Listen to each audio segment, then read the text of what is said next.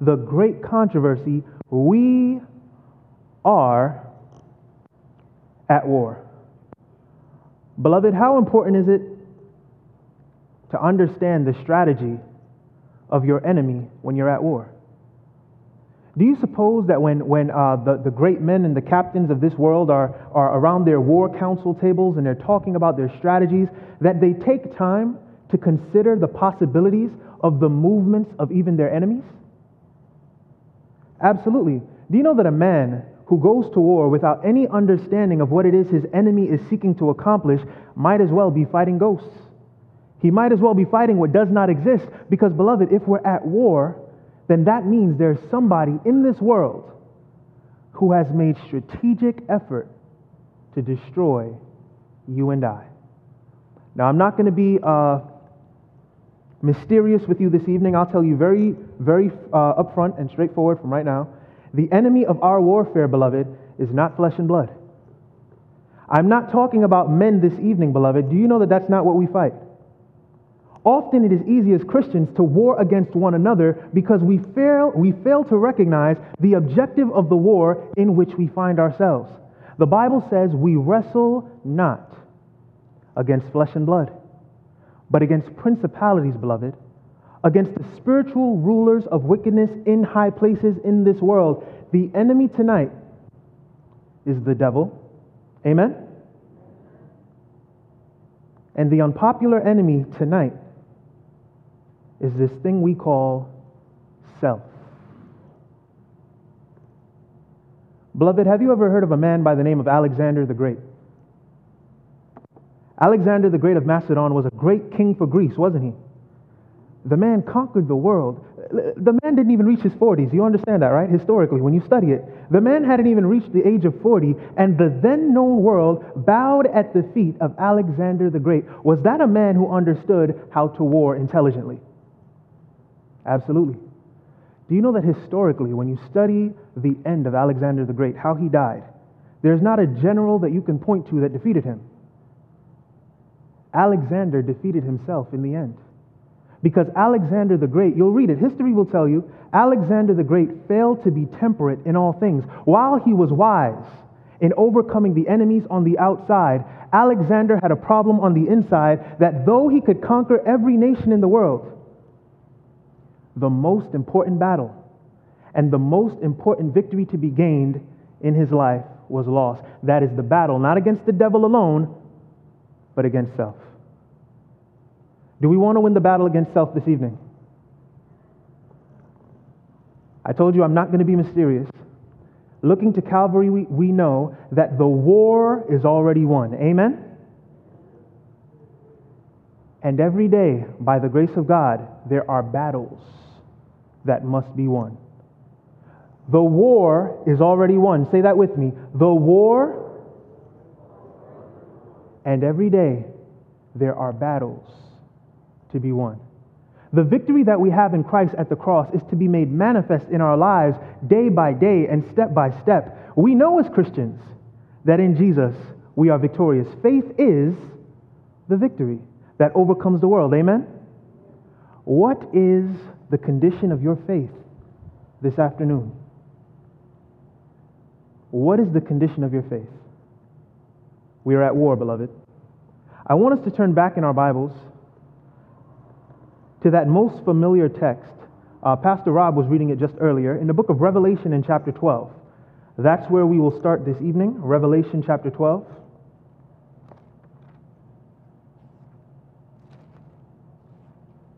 In the book of Revelation chapter 12, the Bible tells us something very significant. When you're with me in verse 7, say amen. The Bible says, and I'll be reading from the King James Version. Before I read, beloved, please, we're family in here, amen? Amen?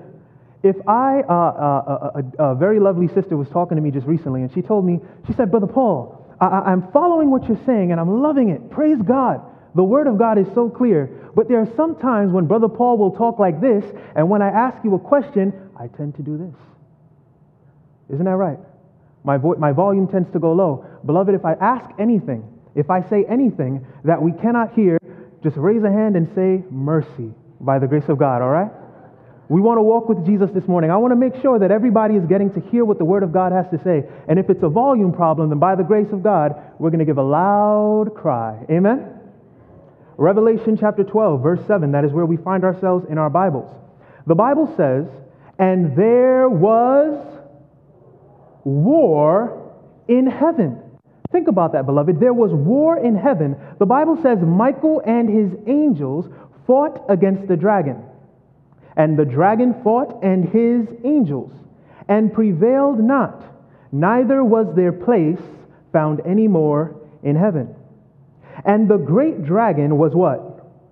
Cast out, that old serpent called the devil and Satan. Who is the dragon according to Revelation chapter 12? Satan. It is the devil. Amen? I have a very close coworker back home. His name is David. And I remember one time we were talking about the Bible, and he had asked me the question about Genesis chapter 3. He said, Paul, I see in the Bible that the Bible speaks about this serpent that deceived Eve and led us all into sin. But where did you, as Christians, get the thought that that serpent was the devil? Did you know that there are many people who read that text and they don't realize from the Bible, as you've now seen in Revelation chapter 12, that we have biblical foundation as to why we say the serpent was the devil and Satan? I was talking with David, and David says, I've never seen any text in the Bible, speaking of Genesis, because that's what he was reading at the time. He said, I'd never seen any text in the Bible that said the serpent was Satan, so I can't believe that Satan was the reason why we fell. We turned in our Bible to Revelation chapter 12, and he read right there in verse 9, where it said the great dragon was cast out, that old serpent, Genesis chapter 3, called the devil and Satan. Do you know that that argument was put to rest right there with the Bible? Beloved, let me tell you something. The Word of God equips us. What does it do? Equips us. We're at war. We need to have our tools. Continuing. And the great dragon was cast out, that old serpent called the devil and Satan, which deceiveth the whole world. He was cast out into the earth. Where do we live, beloved? Pay close attention. It says, and his angels were cast out with him. And I heard a loud voice saying in heaven, now is come salvation and strength and the kingdom of our God and the power of his Christ. For the accuser of our brethren is cast down, which had accused them before our God day and night. Verse 11 is the gospel right here. The Bible says, and they overcame him by the blood of the Lamb. Beloved, do you know that the war in which we find ourselves is the only war that you can say you've overcome, not by your blood, but by the blood of someone else? How many people have gone to war and have bled and have died just so that you and I can sit here peacefully with our Bibles open? It's a privilege to be here this evening. Amen?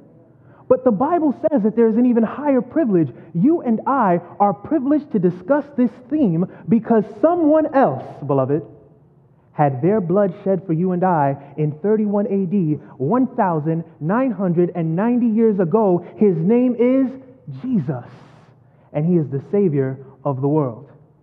Have I been talking to you about this man? Have I? Do you know what we're going to talk about tonight? I'm just making sure that we're keeping up with the pattern. We're going to talk about this man some more. In verse 11, speaking of that lamb, it says they overcame by the blood of the lamb and by the word of their testimony. Beloved, never think that the way God is leading you personally is unimportant to the salvation of souls. It's one thing to understand the slaying of the lamb, that is the gospel, amen? But do you know that there are people in this world who will never be reached until they hear your personal testimony of what that blood of that lamb has done for you and I? Somebody says, no, Brother Paul, I am sure that if we get the best preachers that we can find in all the world and put them together, that we could turn the world upside down. Jesus did it. 12 disciples, didn't he? Do you know that the power in what those 12 men had to say back then, and it wasn't only men, because if you study about the resurrection, you'll see that there was a woman who preached it first, amen? The power in what they said was in what Jesus had personally done for them. They overcame by the blood of the Lamb and by the word of their testimony. What has God done for you? The world needs to hear it. The world is interested in hearing it, and we cannot overcome until it is heard. The Bible says, "And they loved not their lives unto the death, therefore rejoice, ye heavens, and ye that dwell in them, but woe to the inhabitants of the earth." Woe to the inhabitants of the earth and of the sea, for the devil is come down where? Unto you, having great wrath, because he knoweth that he hath but a short time. The Bible says, as we've just read in Revelation chapter 12, that there was a war located where? In heaven. Think about that, beloved. Does it make sense that in a place that we call paradise, there would be such a thing as war? That's not normal, is it? We want to get to the bottom of that. What does the Bible mean by there was war in heaven? And furthermore, the fact that the war began in heaven, does that mean that it ended there? Let me tell you something, beloved. If the war began in heaven and ended in heaven, then there would be no need for a Savior to die on this earth. The Bible said that while the angels rejoiced that there was victory by the blood of the Lamb and by the word of their testimony, woe be unto you and I who dwell on the earth, because the devil has come here, and guess what he did with the war that he started in heaven? He brought it right to our doorstep. And every day, beloved, I told you, while Calvary tells us that the war has been won, praise God, every day you and I have battles to be faced. Do you know that a war is an accumulation of battles? War is the general term, beloved, but battles are specific. I can say as a Christian that in Christ the war is won. But then the devil says, what about that battle that you had with those intemperate habits you have, Brother Paul? What about the battle with those hurtful words that you use towards your wife or towards your mother or towards your brother or your husband? Christian, the war has been won. And the fact that the war has been won should give us strength, should give us faith to trust Jesus in the everyday battle. Beloved, there is not a battle that you and I come across in our daily experience that we have to lose. Calvary says that there is not just power, there is much more power in the blood of Christ. We are well able. I didn't come here this evening to tell you that we could have victory. I think that's too small of an idea. I came to let you know that we have much more than victory in Jesus Christ. The foe that we are contending with, whether it is the devil or whether it is self, is powerless before our living priest, Jesus Christ. It is powerless. Listen, if you went to the gym, I gave you this analogy before, I just feel like it's very practical. Because in Romans chapter 1 and verse 16, the Bible said that the gospel is the power of God. If you went to the gym and found yourself with a weight that you could not move, somebody says, Brother Paul, I would exercise until I was able to move the weight. Do you know that in spiritual things we can't do that?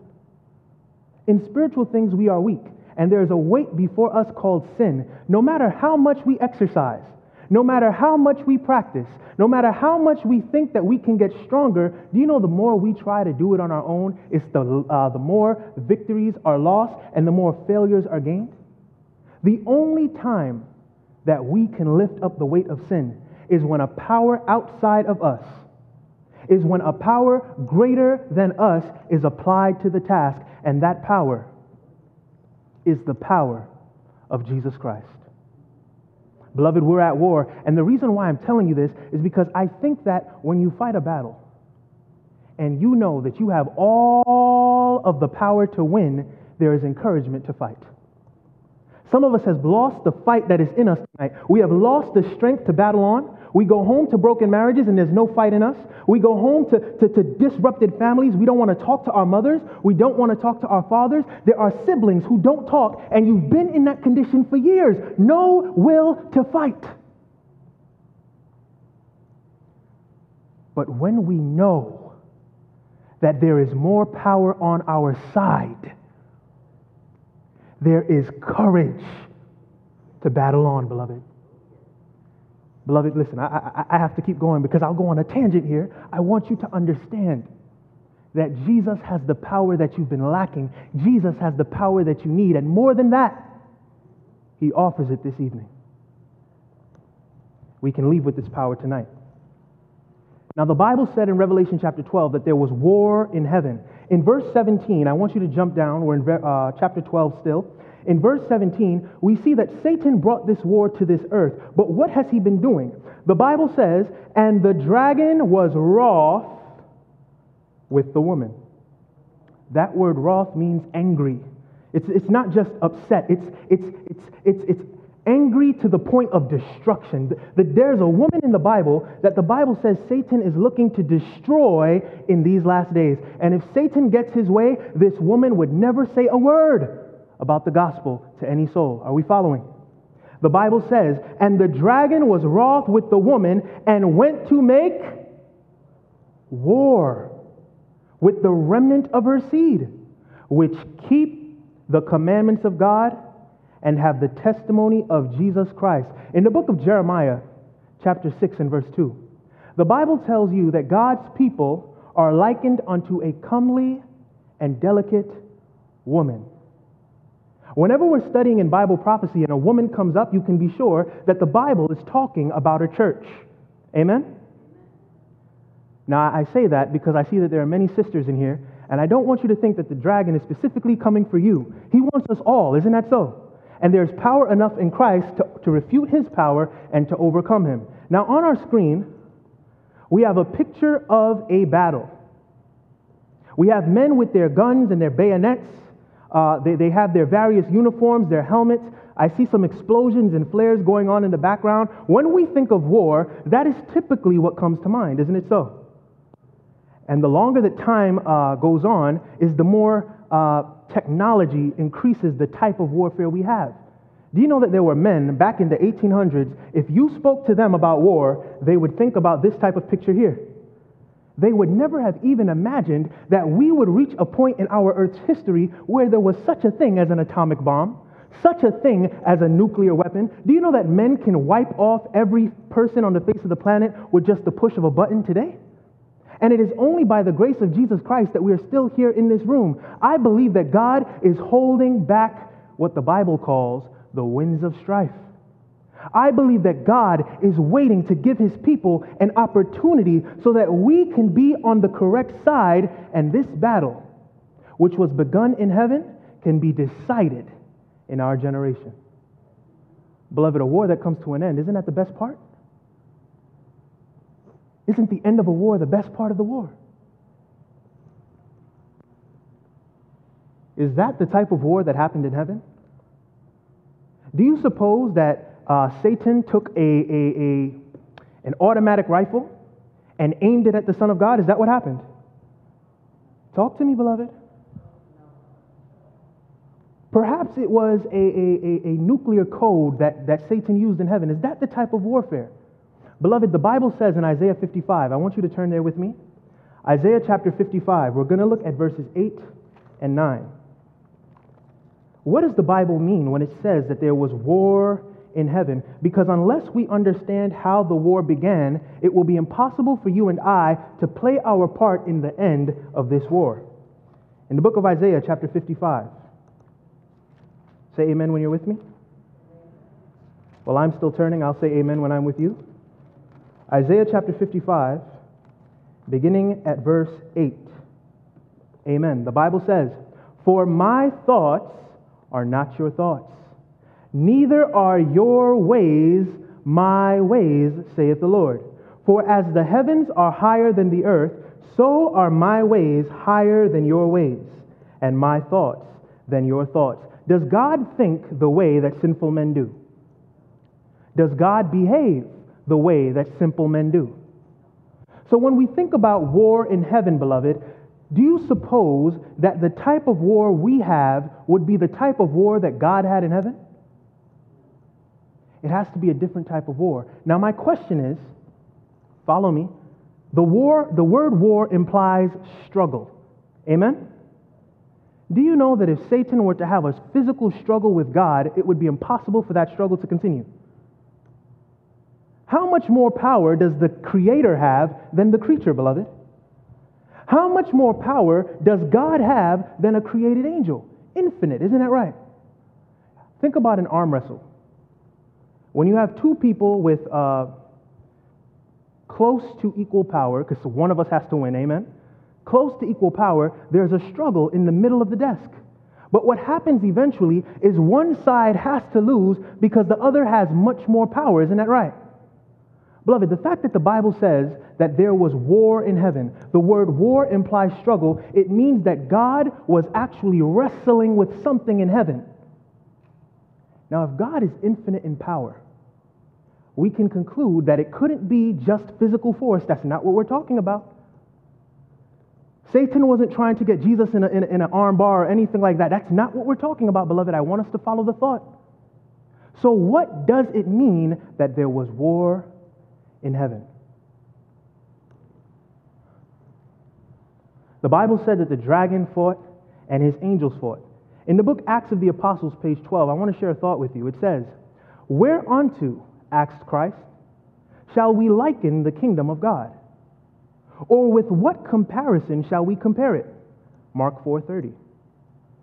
Jesus could not employ the kingdoms of the world as a similitude. In society, he found how much? Nothing with which to compare it. In Jesus' day, did the Roman centurions have swords?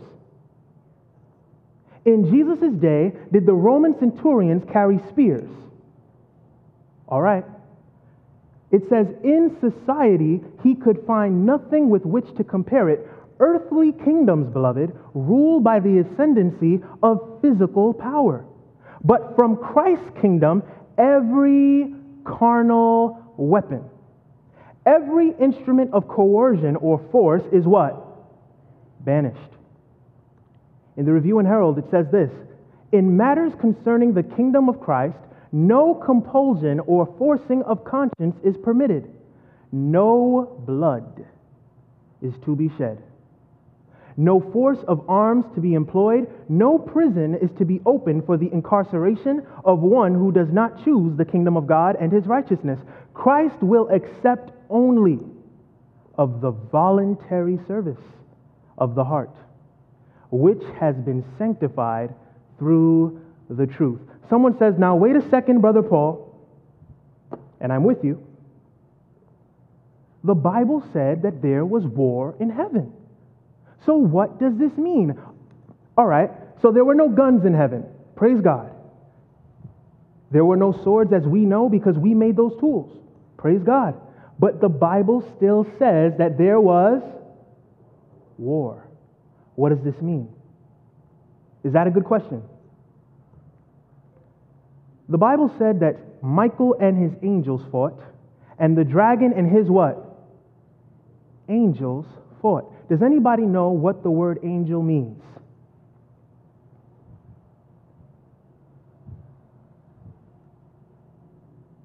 The word angel comes from a Greek word known as angelos or agalos, and it means a messenger. What does that word mean? Messenger. In the original Greek context that the book of Revelation was written in, the word there in Revelation chapter 12, in that war, where it says that Michael and his angels fought against the dragon and his angels, actually means Michael and his messengers fought against the dragon and his, guess what? Messengers. So there were two antagonistic messages warring in heaven.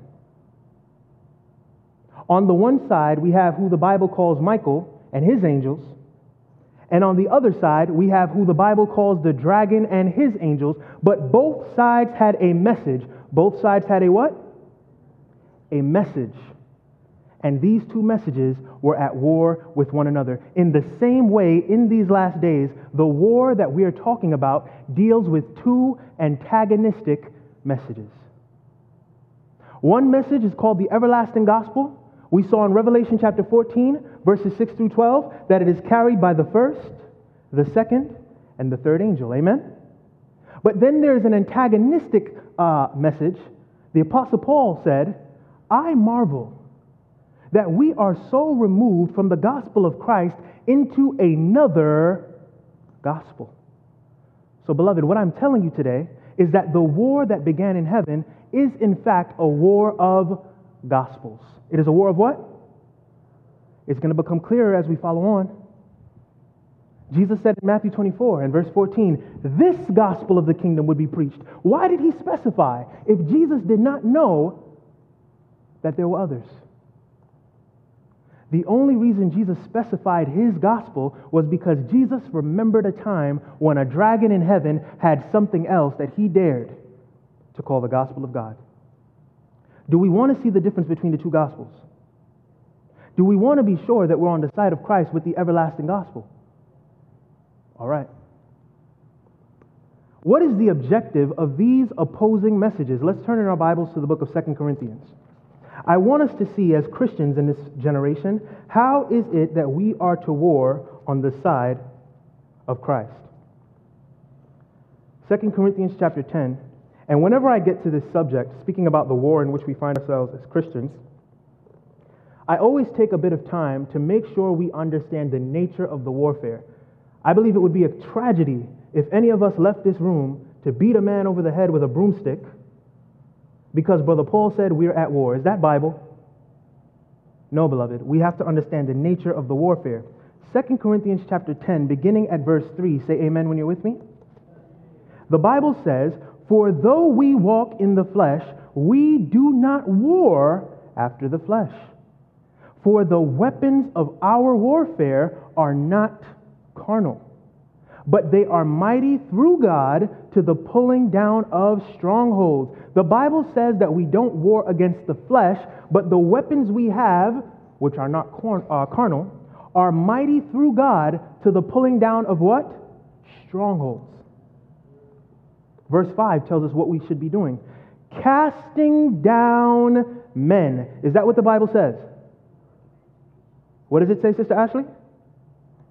It says, casting down imaginations. We're dealing with the mind. And every high thing that exalteth itself against the knowledge of God, and bringing into captivity every thought to the what? Obedience of Christ. The Bible says that while the Christian isn't warring with other Christians, that's not what Christ called us to do.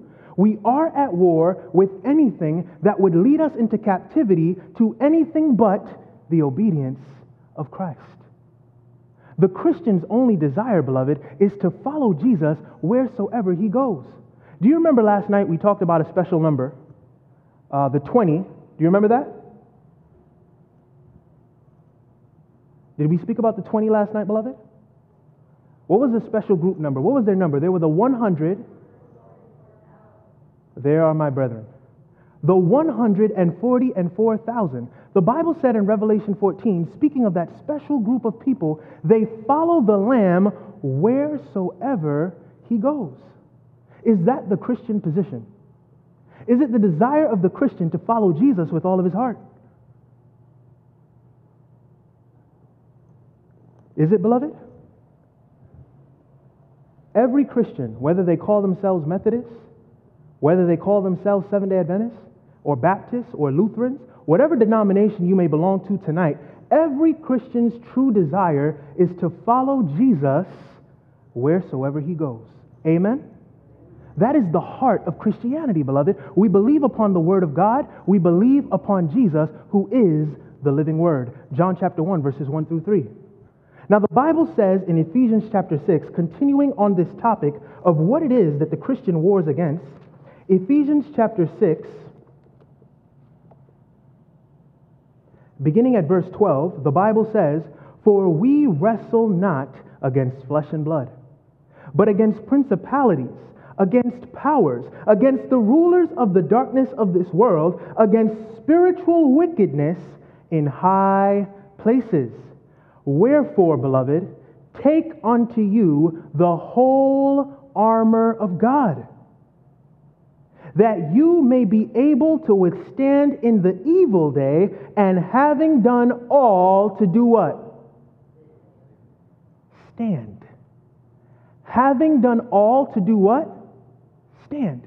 Do you know that the end of the Christian warfare is a people that stand with Jesus? Did we talk about God preparing a people to stand yesterday night? So are we seeing the connection? God is preparing a people to stand. The objective of these opposing messages in heaven was, on the one hand, Michael and his angels were seeking to prepare a people to stand. Michael and his angels were seeking to bring into captivity every one of them to the obedience of Christ. Whereas the dragon, that old serpent called the devil and Satan, was warring to do, guess what? The very opposite. So if Jesus is preparing a people to stand, Satan wants a people that continue to do what? What was that? Sin. I was looking for the word fall, but you interpreted it, praise the Lord, by the word of God. Satan is seeking to keep us in our sin, to leave us in the very condition with the very same dangerous things that Jesus has paid such a price to save us, not in, but guess what? From. Satan is seeking to keep a people in disobedience. Beloved, on our screen we have a timeline. And in this timeline, I've taken just a few examples from the Word of God to show us the conflict between Christ and Satan has had one theme all throughout. In Revelation chapter 12, that war that began in heaven was about obedience. Where did you get that from, Brother Paul? Revelation chapter 12 and verse 17 told us that after the dragon was cast out, he came to this earth, but he made war with them that keep the commandments of God. I'm going to say it again because I noticed that my voice got lower right there. You didn't say anything, beloved. The Bible says that the dragon was angry with the woman and went to make war with the remnant of her seed, which keep the commandments of God. Satan has been at war with obedience. Amen? Now, the Bible said in the book of Genesis chapter 3 that when the serpent came to Eve, guess what the ground issue was? Obedience. God told Adam and Eve not to eat of the tree of the knowledge of good and evil. Stay away from that thing. Now, it's very interesting. God would give you the entire world. He would give us every tree from which to eat, every river in which to swim, every animal which we could call our pet and our friend and walk with in the cool of the day. God asks us to stay away from not 20, but guess how many things? One thing. And that very one thing that God withheld from us for our good was the very thing we decided that we wanted more than anything else. Beloved, there may be one thing in your life that Jesus is asking for even this evening. And that one thing he wants to take away, but I've told you already, whenever Jesus takes something away, he gives us something better. The issue was obedience. God said not to eat from the tree. The serpent showed up and said, God is lying. For God doth know that in the day that you eat thereof, you shall be as gods. Satan has been a liar and a murderer, beloved, from the very beginning of this war. And I want us to see that his tactics have not changed. Adam and Eve were blessed by God and they had sons, didn't they? Sons and daughters, is that true? Somebody says, I don't know that. You know, if you're a Bible Christian and you believe what Genesis says about Adam and Eve, then you and I are in fact offspring of Adam and Eve. Amen. So did they have children? Talk about it, beloved. Yes, they did. The Bible speaks in the book of Genesis in chapter 4 of two sons. One was named Cain, the other was named Abel. And the issue that was found between these two sons, God had demanded the sacrifice of the lamb because the lamb pointed by faith to the coming Redeemer whose name was Jesus Christ. Abel offered the sacrifice as God commanded. That's obedience. Amen? But his brother decided to offer a sacrifice that he said God should accept instead. Now, let me ask you a question. Is there anything wrong with wanting to give God a fruit basket? That's not the issue. You see that? When you read in the chapter, Genesis chapter 4, you'll see that Cain gathered the best fruits. I can imagine he picked up some grapes, Sister Ashley. I can imagine, my brother, that there were mangoes in that basket, and apples and tangerines and all of these wonderful things, good things. But is that what the Lord asked him for? God asked for a lamb because the lamb pointed to Christ. When God asks us for anything, I think we need to give him what he asks, beloved, and not what we think he should esteem. Are we following the thought? But all the while, the issue was obedience. Not too long after that, in the book of Genesis chapter 6 through 8, the Bible speaks about the antediluvian world, the world before the flood, and there was an issue at that time as well. Do you know what the issue was? Obedience. And when it came down to how the people ought to be saved, God gave very simple instructions. Sister Ashley, I'm glad we serve a very simple God. The gospel is a wonderful simplifier of life's problems. Every time Jesus shows up to solve a problem for humanity, we're surprised by how simple the solution is.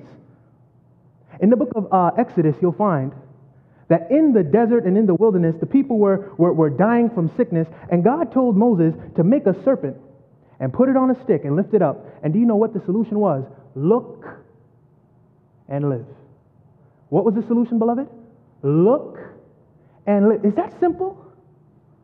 I mean, beloved, are you looking at the screen? Look and live. In the days of Noah, God said, get on the ark. Do you know that God did not tell the antediluvian world to build an ark? He only gave that to one man. What was the man's name? Noah. God told Noah and his family to build the ark. But through Noah, he told the world, get on the ark. Very simple instructions, amen? So then the issue as to why some were saved, 8 people in fact, and why some were lost was because of the issue of obedience. Now the Bible says in the book of 1 Kings chapter 18 that by the days of the prophet known as Elijah, Satan was still at war with God's church. And guess what the issue was in his day? Obedience. In the book of Daniel, chapter 6, same issue. And Daniel, a faithful man of God, said that he would rather obey the King of heaven. He would rather worship the King of heaven than worship any earthly monarch, and that got him put into a den of lions. Beloved, do we have that kind of faith this evening? The issue was obedience. In Daniel chapter 3, the same issue. Nebuchadnezzar set up an image, and we're going to be talking about that image later on this week. I was sitting at home and I was putting the slides, and I'm looking at the slides, and I'm just reviewing this thing. And you know, I'm sitting here and I'm saying, Lord, this thing right here is so amazing. I don't understand how God is able to take a few verses in our Bible and break down so many years of history when it takes our historians so many volumes to do the same. Beloved, we serve an awesome and incredible God. The issue was obedience. When Jesus was tempted in the wilderness, beloved, what was the issue then? Turn with me to Matthew chapter 4. I want you to see something very special because it's a pin in a sure place that is going to set us up for studies to come. Matthew chapter 4, we want to take a look at the blessed Jesus and see just how Satan brought the war to our Savior. Now, I believe in the wilderness of temptation, Jesus had an overwhelming victory that we may claim, amen? We have to understand how he did it. Matthew chapter 4, beginning at verse 1. Are we there? The Bible says, "Then was Jesus led up of the Spirit into the wilderness to be tempted of the devil. And when he had fasted for 40 days and 40 nights, he was afterward and hungered. And when the tempter," that is Satan, "came to him, he said, 'If thou be the Son of God, command that these stones be made into bread.' But Jesus answered and said, 'It is written, that man should not live by bread alone, but by every word that proceedeth out of the mouth of God.'" Did the enemy stop there? No. Did Jesus have the victory there? How did he get it, beloved? 3 words. It is written. Do you know that the time that we spend in the Bible is what equips us? The time that we spend with the living word, Christ himself, is what equips us for the everyday battles that we go through. When we find ourselves victorious, we can't wonder at how it was if it was, excuse me, Lord, let me grab this water. If it was good enough for Jesus, then it is good enough for guess who? You and I. Do we want to fight the war with the enemy in any way that's different from how Christ did it? Can we win in any way other than how Christ won? Think about it. Satan shows up to tempt Jesus, and Jesus' first words are, "It is written." Do you know that those three words imply that Jesus took time to study, my sister? How did Jesus know what was written from Genesis to Malachi? How did he know what was written in his Father's word? It is because he took the time. He did what? He took the time to study. Following this temptation, in the book of verse 5, the Bible says, "Then the devil took Christ up into the holy city and setteth him on a pinnacle of the temple. And he said unto him, If thou be the Son of God, cast thyself down, for it is written." Beloved, do we know that Satan knows what the Bible says? I did not say that Satan interprets the Bible correctly. That's not what I said. I said that Satan knows what the Bible says. We have to be sure that when we are studying based upon the Word of God, because even the devil, beloved, can quote Scripture. I've told you multiple times not to believe what I say just because I say it. Hear what I say. Consider it, but always take it back where? To your Bible. Is that good advice? I pray that we heed it, beloved. Continuing in the text. He said, "It is written, He shall give His angels charge concerning thee, and in their hands they shall bear thee up, lest at any time thou dash thy foot against a stone." Jesus said unto him, "It is written, Thou shalt not tempt the Lord thy God." But again, beloved, the devil took him up into an exceedingly high mountain, and he showed him all the kingdoms of the world and the glory of them. And he said unto him, "All these things will I give you, if you will fall down and do what? Worship me." What did Satan expect Jesus to do? Worship him. Now, I want you to follow this thought. It's very important. Don't miss it. In every other one of the temptations, Jesus heard what the devil said, and he responds, "It is written." But in this particular instance, I want you to catch what Jesus says. The devil says, "Bow down and worship me." What did he want? Worship. And Jesus says, "Then saith Jesus unto him, Get thee hence, Satan." Wait a second, beloved. What was it about this particular temptation that allowed Jesus to identify the tempter as Satan himself? When Satan came to Jesus and said, "If you're the Son of God, turn these stones into bread," Jesus didn't say, "Get thee behind me, Satan," did he? When Satan came to Jesus and he said, "Throw yourself from this place because the angels of God will uphold you and will keep you from dashing your foot against a stone," Jesus didn't say, "Get thee behind me, Satan." He said, "It is written." But the very moment that Satan demonstrated that desire for worship, Jesus recognized exactly who he was dealing with. Are we following the point? Did my voice go lower? The very moment that Jesus recognized a desire for worship in Satan, Jesus says, "Ha! Now I know who I'm dealing with. Get thee behind me, Satan." Beloved, from the beginning of the war in heaven, continuing even today on the war on earth, I have shown you from the Word of God that the issue has always been obedience. But there is one specific thing that Satan has desired from the very beginning, and if we would recognize it as Jesus did, we would be able to successfully win the battle in our generation. That thing that Satan wants more than anything else, it's not just your tithe money. I'm going to be honest with you. It's not just your health. It's not just the lives of your sons and your daughters. It's not just the ruin of your marriages. What Satan wants, what identified him before Jesus, was the desire for worship. Satan wants our worship, beloved. Is he worthy of it? Absolutely not. Think about it, beloved. Whatever sin it is that you're struggling with right now, one of my best friends asked me this before, and I remember when he asked me the question, I said, Lord, I've never even thought about it this way. What has Satan done that has made you and I so loyal to him? Think about it, beloved. There are things that are in our lives today that Jesus faithfully and patiently and lovingly has been seeking to take away from us for years.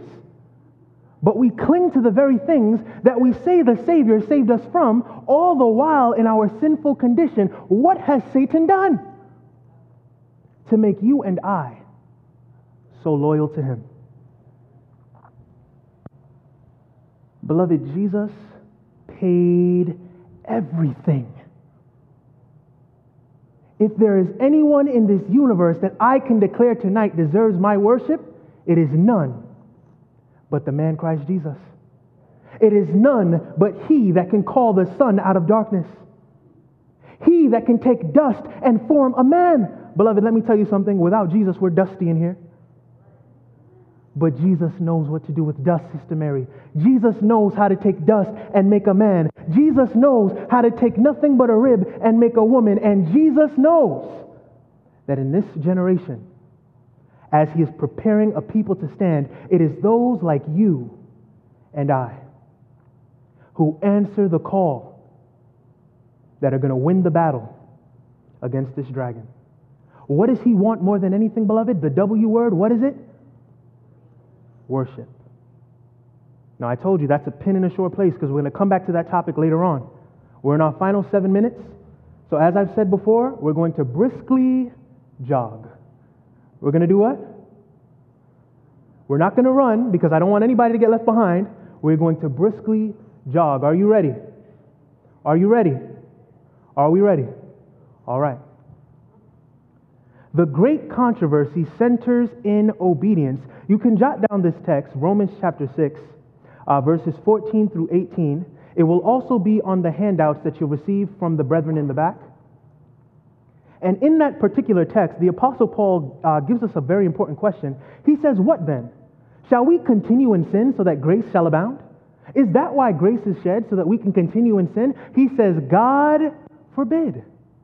How can we that profess to be dead to sin continue any more therein? If we are dead to sin, then by the grace of Christ we may walk free of sin. Wherefore, walk ye, beloved, in the liberty. The what? The liberty wherewith Christ hath made you free. Now that last part wasn't Romans chapter 6. You won't find that there. I'll give you that other text. But in Romans chapter 6, this is the point that the Apostle Paul is making. On our picture, we have an artistic depiction of the beginning of the great controversy, that war in heaven between God and Satan. Lucifer's war was against the divine government. I want us to see this from the Bible. In the book of Isaiah, chapter 14, speaking of Lucifer, the Bible says, "How art thou fallen from heaven, O Lucifer, son of the morning? How are you cut down to the ground, which did weaken the nations? For thou hast said in thine heart, I will ascend into heaven." Now think about that, beloved. The Bible says in Revelation chapter 12 that there was war where? In heaven. Where was Lucifer when the war began? In heaven. Do you remember yesterday night? I showed you that when Christ returns, in Revelation chapter 16, I believe it was, that there is a group of people that are talking to mountains and rocks, saying, "Fall on us and hide us from the wrath of the Lamb"? And I told you, beloved, that if you stick with sin, sin will drive you out of your mind. Talking to rocks and mountains, Sister Ashley. The Bible says that this angel Lucifer was in heaven, but in his heart he said, "I will ascend into heaven." How do you ascend into a place where God has already created you to be? It's the equivalent to me saying, after this sermon, I'm going to go to Battle Creek Tabernacle. Does that make sense? Where am I tonight? I hope so. The Bible says that in his heart, Lucifer said, "I will ascend into heaven. I will exalt my throne above the stars of God. I will sit also upon the mount of the congregation in the sides of the north." Where did Lucifer want to sit, beloved? In the sides of the north. Does anybody, by show of hands, know what biblically is in the sides of the north? The Bible says in the book of Psalms, chapter 48, beginning at verse 1, "Great is the Lord, and greatly to be praised in the city of our God, in the mountain of his holiness." Beautiful for situation, beloved. The joy of the whole earth is Mount Zion on the sides of the north, the city of the great king. Where is the city of the great king located, beloved? On the sides of the north. Where did Lucifer say he wanted his throne to be, beloved?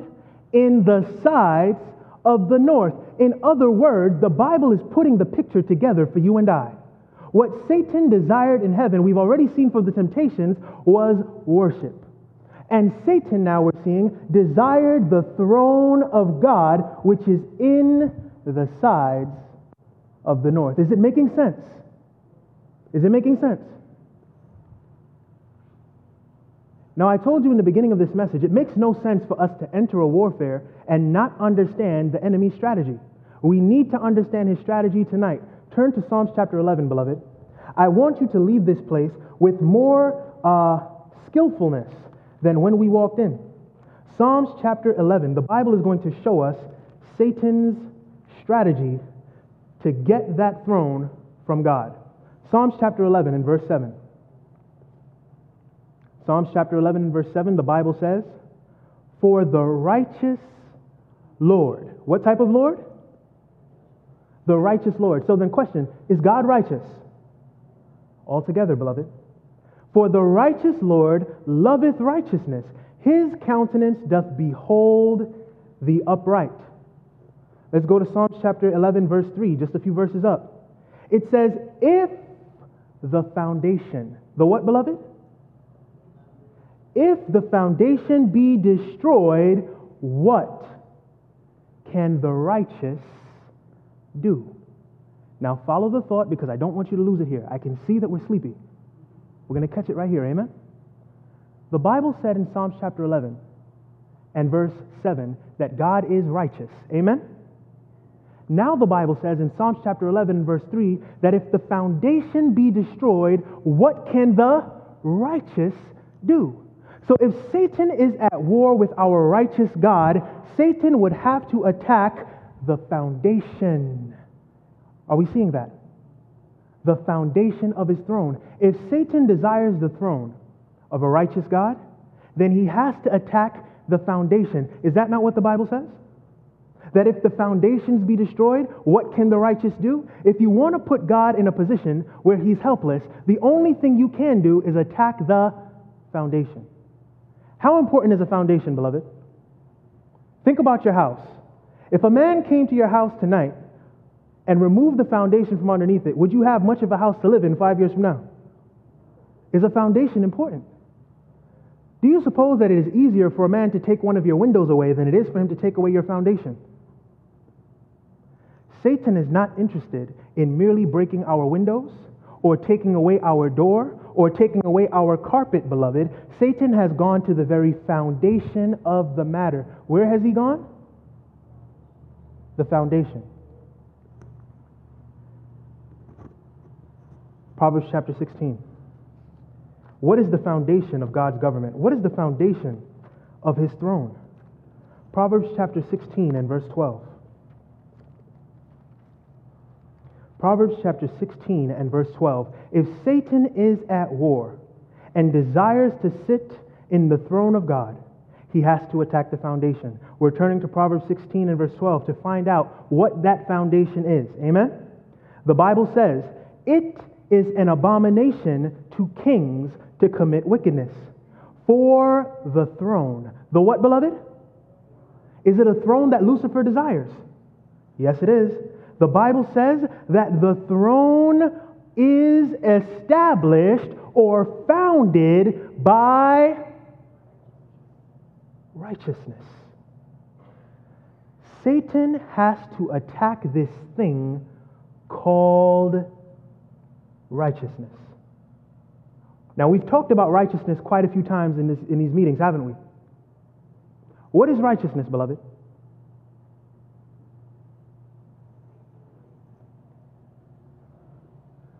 Beloved, if we're dreaming right now, what is righteousness? Righteousness, in simple terms, is right doing.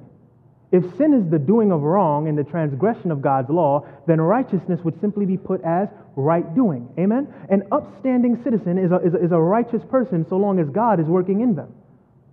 But I showed you in 1 Corinthians chapter 1 and verse 30 and 31 that righteousness is not merely right doing. Righteousness is actually a person. Amen?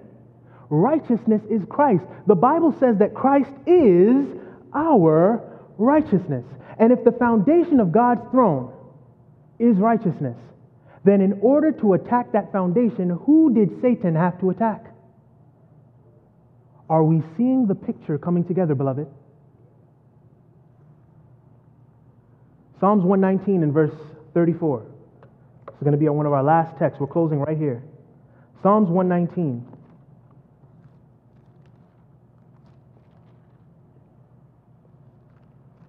In fact, Psalms 119 and verse 172 first.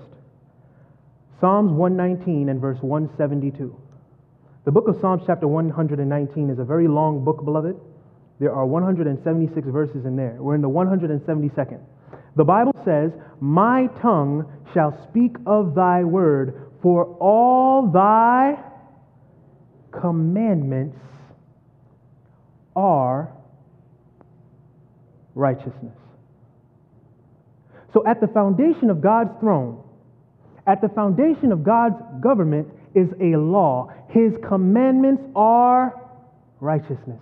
Jesus said, think not that I am come to destroy the law. I have not come to destroy, but to fulfill. Do you know that the commandments of God were fulfilled by Jesus Christ? And when you receive the man Christ Jesus, that very law that you and I are powerless to fulfill is fulfilled, guess where? In us. Satan is at war with this law, beloved. The issue has always been obedience. Now, my question is this. Are we tired yet of losing the battle to Satan? Are we tired yet of calling ourselves Christians and the world turning from us because they think we're hypocrites? Beloved, by show of hands, how many of you have ever been a hypocrite in your life? Yes. Some of you are better than me. Your hands didn't go up. That's all right. I praise God for where you are in your development, and God is going to get me there too. Jesus can take those who the world today only views as hypocrites and make them his final team, living examples of just how good Jesus really is. Is it your desire to be a part of that team that he's preparing?